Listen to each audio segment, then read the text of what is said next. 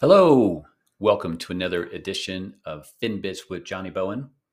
My name is Johnny Bowen. I got to work on that intro. Maybe I'll practice that later today. But today is March 1st, and you all know what that means. It's my daughter's birthday. Happy birthday, Miss Ellie. She probably won't tell me her age, but she's in her early 20s. Studying to be a doctor, should be a doctor in a couple of years and can take care of all of our ailments. So I'm pretty excited about that.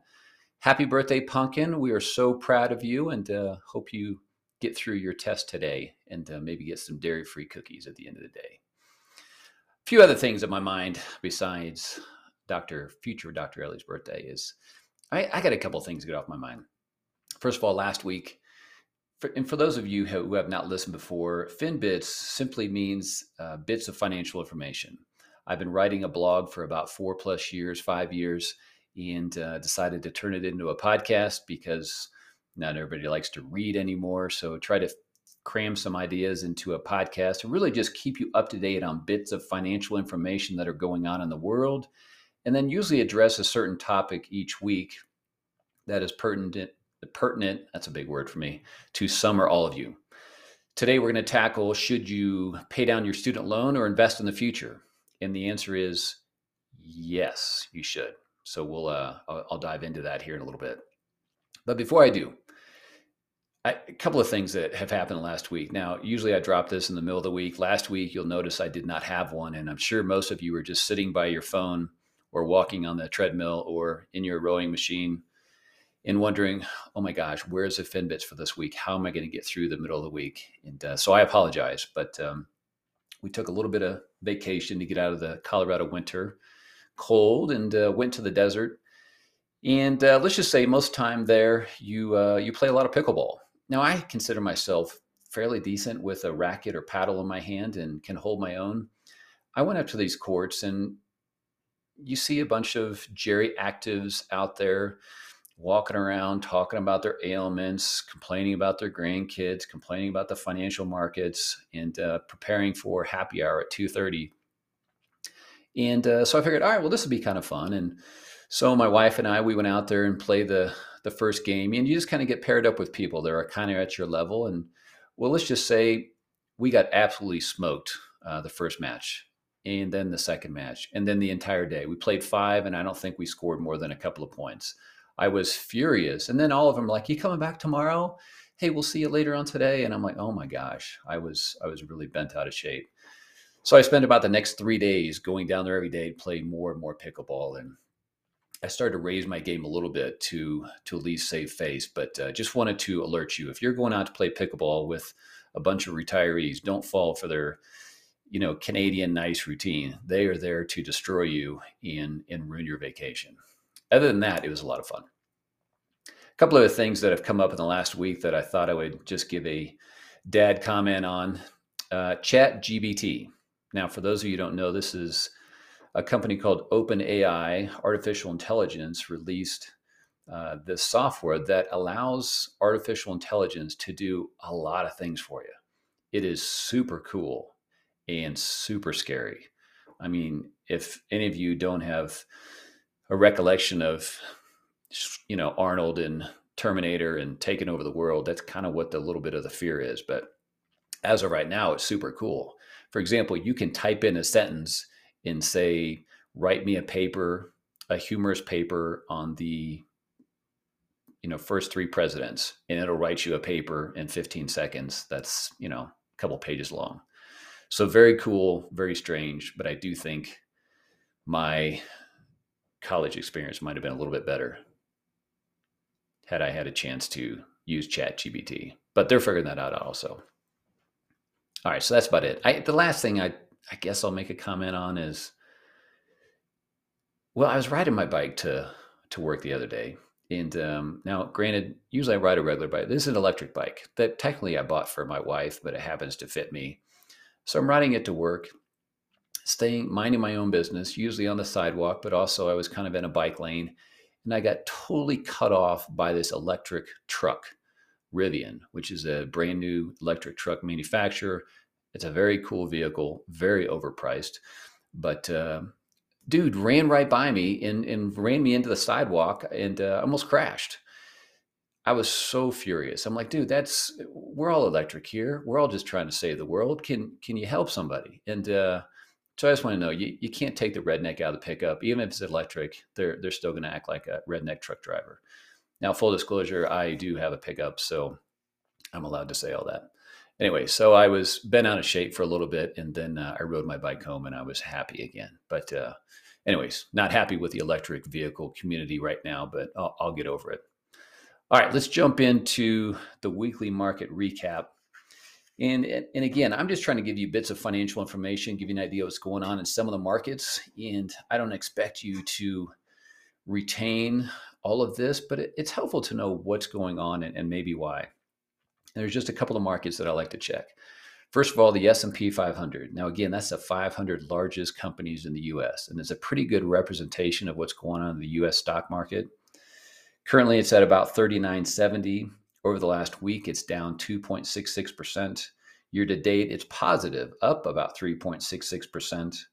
But over the last 12 months, it's down just under 6%. But over the last 3 years, it's that's a big word. Altogether, it's up almost 29%. Another market to take, so that's a good representation of the U.S. market. So year to date, it's certainly doing better. The next market is MSCI EAFE, EAFE, which is Europe, Australia, Far East, Japan, and so forth. So think of these are all the developed countries like the U.S., but not the U.S. So that's a good representation of the international market. Currently, it's sitting at 2035. Over the last week, it's kind of the same as the U.S. It's down 2.41, but year to date, it's up almost 5%. So doing good year to date. Then over the last 12 months, it's pretty much flat. Hasn't really gone over the 12 months altogether. It's pretty much flat from where it started. The next market is the NASDAQ. Now, the NASDAQ is the larger, it's a representation of mostly higher growth companies, which is going to relate to tech companies. So think of your average tech company, it's probably in the NASDAQ. Last year, that index got crushed because a lot of the high growth tech companies lost a considerable amount. Currently, the NASDAQ is sitting at 11,395. And over the last week, it's down about 3.31%, kind of like the rest of the markets. But year to date, it's up 9%.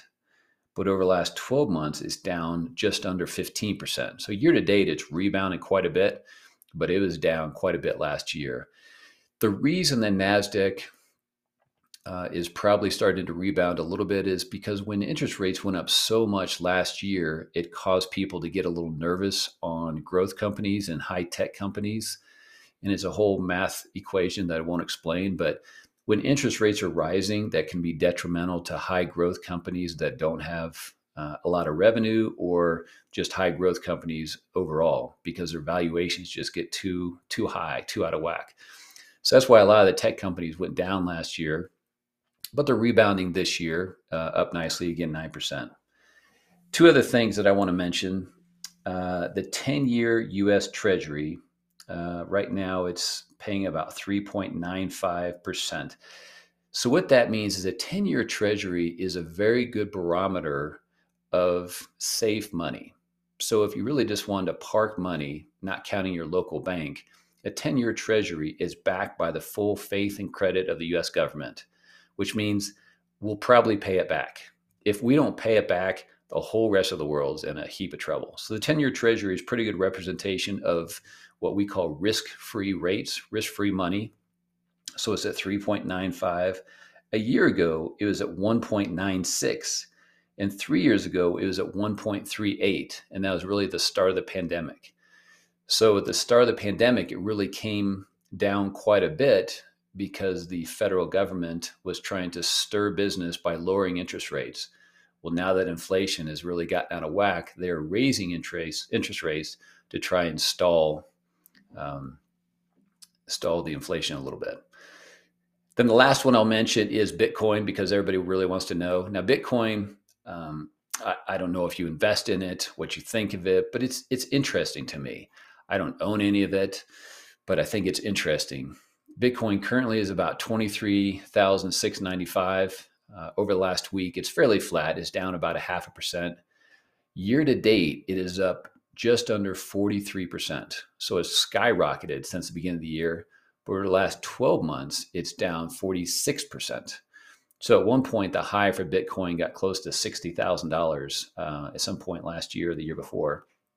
So it's down quite a bit off the high, but it has rallied back this year for no apparent reason. So I'll just state that right now. Why it's gone up, I don't know. Bitcoin is just, it's an interesting thing to talk about, but I don't know what I'll do with it. All right, a couple other things. Now let's jump into student loans. And here's why I think this is relevant. Again, it affects everybody. But my first question is, why are we giving so much money to 18-year-olds? Think about it. If you had a little brother that was 18, would you lend him $100? No, probably not. He doesn't have $100, and he probably doesn't have a way to pay you back. But for some reason, entities, including the federal government and private institutions, are willing to give you 30 grand, 50 grand, 100 grand, 200 grand. Hey, just sign your name. We'll give you the money. It'll be fine. What they don't tell you is it's going to take you the rest of your life to pay it off, if at all. And so I think it's a complete disservice to the student that we are requiring them to borrow so much money. And I think there's collusion between the colleges and the student loan providers, because tuition keeps going up, everything keeps going up, and they'll always let you borrow more money. So I don't know. I'm not real happy with it. But why you would give an 18-year-old so much money? And think about it. If you wanted to start a business, what would you do? You'd write a business plan. You'd have a profit and loss statement. You'd have a great plan of how you're going to build and grow your business. You take it into the bank and you say, hey, can I borrow $20,000 to start my business? And most banks would go, no, we don't lend it to brand new businesses. Come back when you're making a little bit of money. So you can have a great plan and not get any money, but you can be an 18-year-old kid and we'll give you a couple $100 grand, no problem. Seems a little backwards to me, but we'll see if we can't rectify it over time. So the reason student loans has come up this week is because before the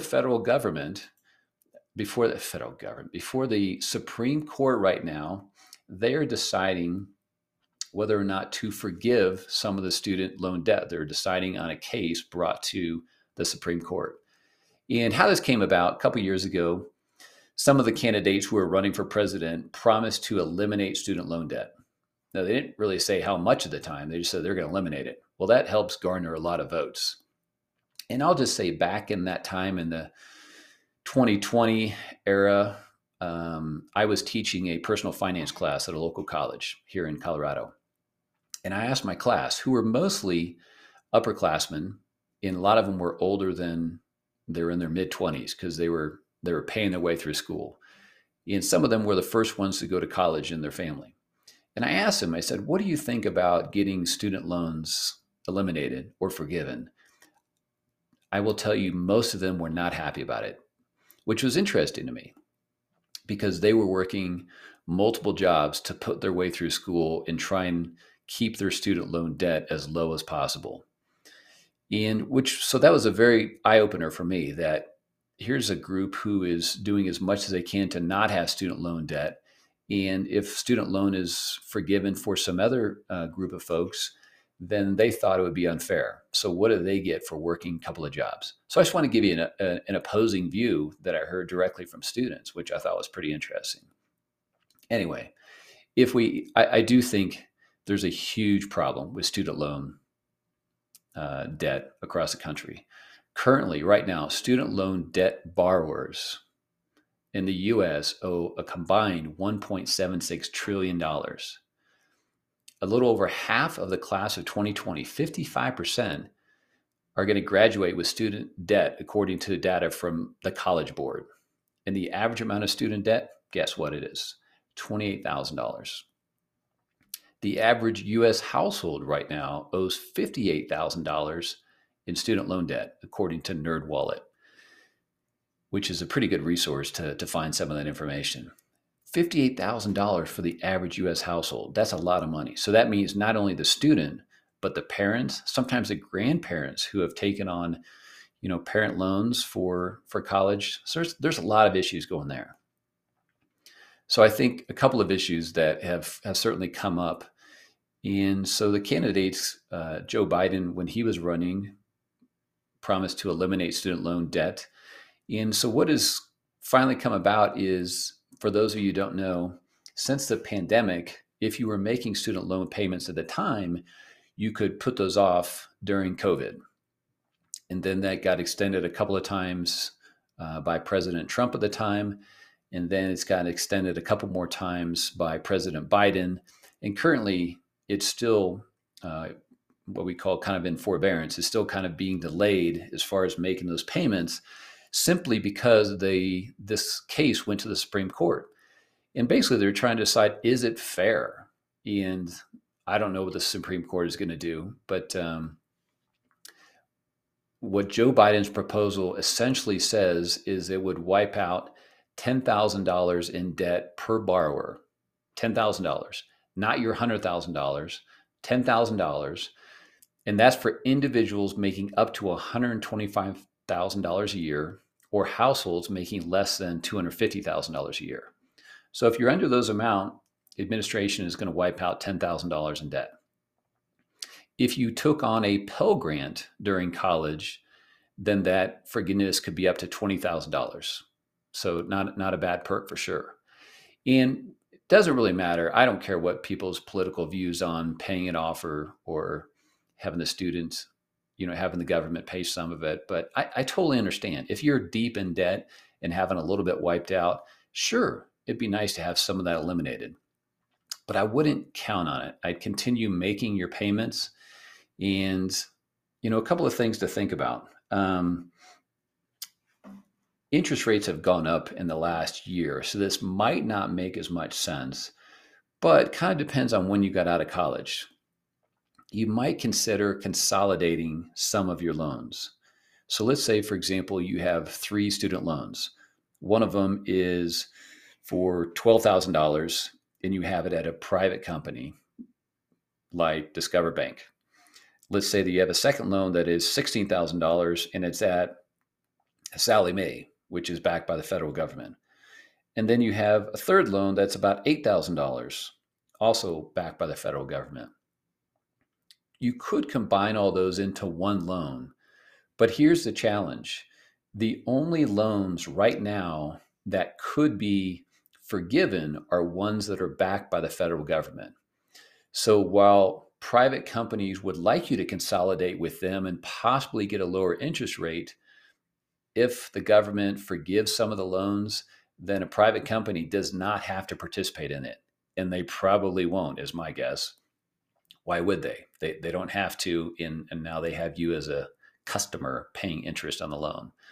So that's a big thing. Think about it before you consolidate. If you get a lower interest rate, maybe it makes sense, but you really want to look at all of the factors. Does it make sense to take away your federal loan because now you don't have those possibilities of being forgiven?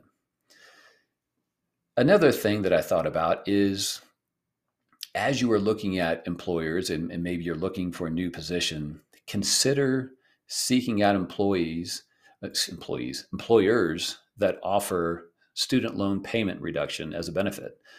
So the start of this was, should I invest or should I pay down my student loan? And the answer is yes, you should. Student loans are a big deal for a lot of families, as I mentioned earlier, but it doesn't mean you should wait to invest until you're in your 40s and your student loans are paid off. Start investing today. If you're in your 20s or your 30s, as I said in the last episode, absolutely take advantage of the retirement program you have at work. If you're at a private company and you have a 401k, or if you're at an institution, public institution or the government, you have a 403b or 457, absolutely start contributing the minimum so you can at least get the match by the company or the institution. So that might only be 3% of your compensation, but do as much as you can. Because as I've said many times, it will just build up over time. But don't forget about your student loans. If you have a favorable interest rate, meaning it's much less than the going rate, then I would make the payments each month and not worry about it too much. I would not worry or plan on your student loan being completely forgiven. Do I think $10,000 is going to be wiped out on a lot of people's loans? I do, actually. I think it's going to get passed because it's favorable for both sides of Congress. Both Democrats and Republicans are not completely opposed to it. They just want to have certain rules in place before it's given away. So I'm okay with that. I think it's such a huge issue if we can give people some relief that did a good job in school and now they're working. I just think there's a few more parameters we want to attach to it as opposed to just a blanket wipe out 10 grand. And I also think you should help out the people who graduated in the last 5 years and worked two jobs to put themselves through school with no debt. What do they get? And that's kind of what's in front of the Supreme Court right now. How do you make it equitable for everybody? It's a tough one, but just wanted you to be aware that if the Supreme Court rules, the decision really won't be made public until what I read this summer in June. So it's not something right around the corner. So if you currently are not making payments on your student loan, I'd probably start doing it again because it's not going to be completely wiped out. It's something is going to be in place, and maybe you get a little bit or maybe you get nothing. But either way, something will still be there. So hopefully that's helpful. And that's a little bit on student loans. I know if you're going into college, it is a lot of questions for parents and the students themselves. I think the biggest thing is to be aware of what you're getting into and borrow as little as possible. You'll thank yourself later down the road. All right, well, that's it for this week. Hopefully you got a good idea of what's going on with student loans. What are some of your options? What's around the corner? Next week, I'm going to answer the question that I receive every so often.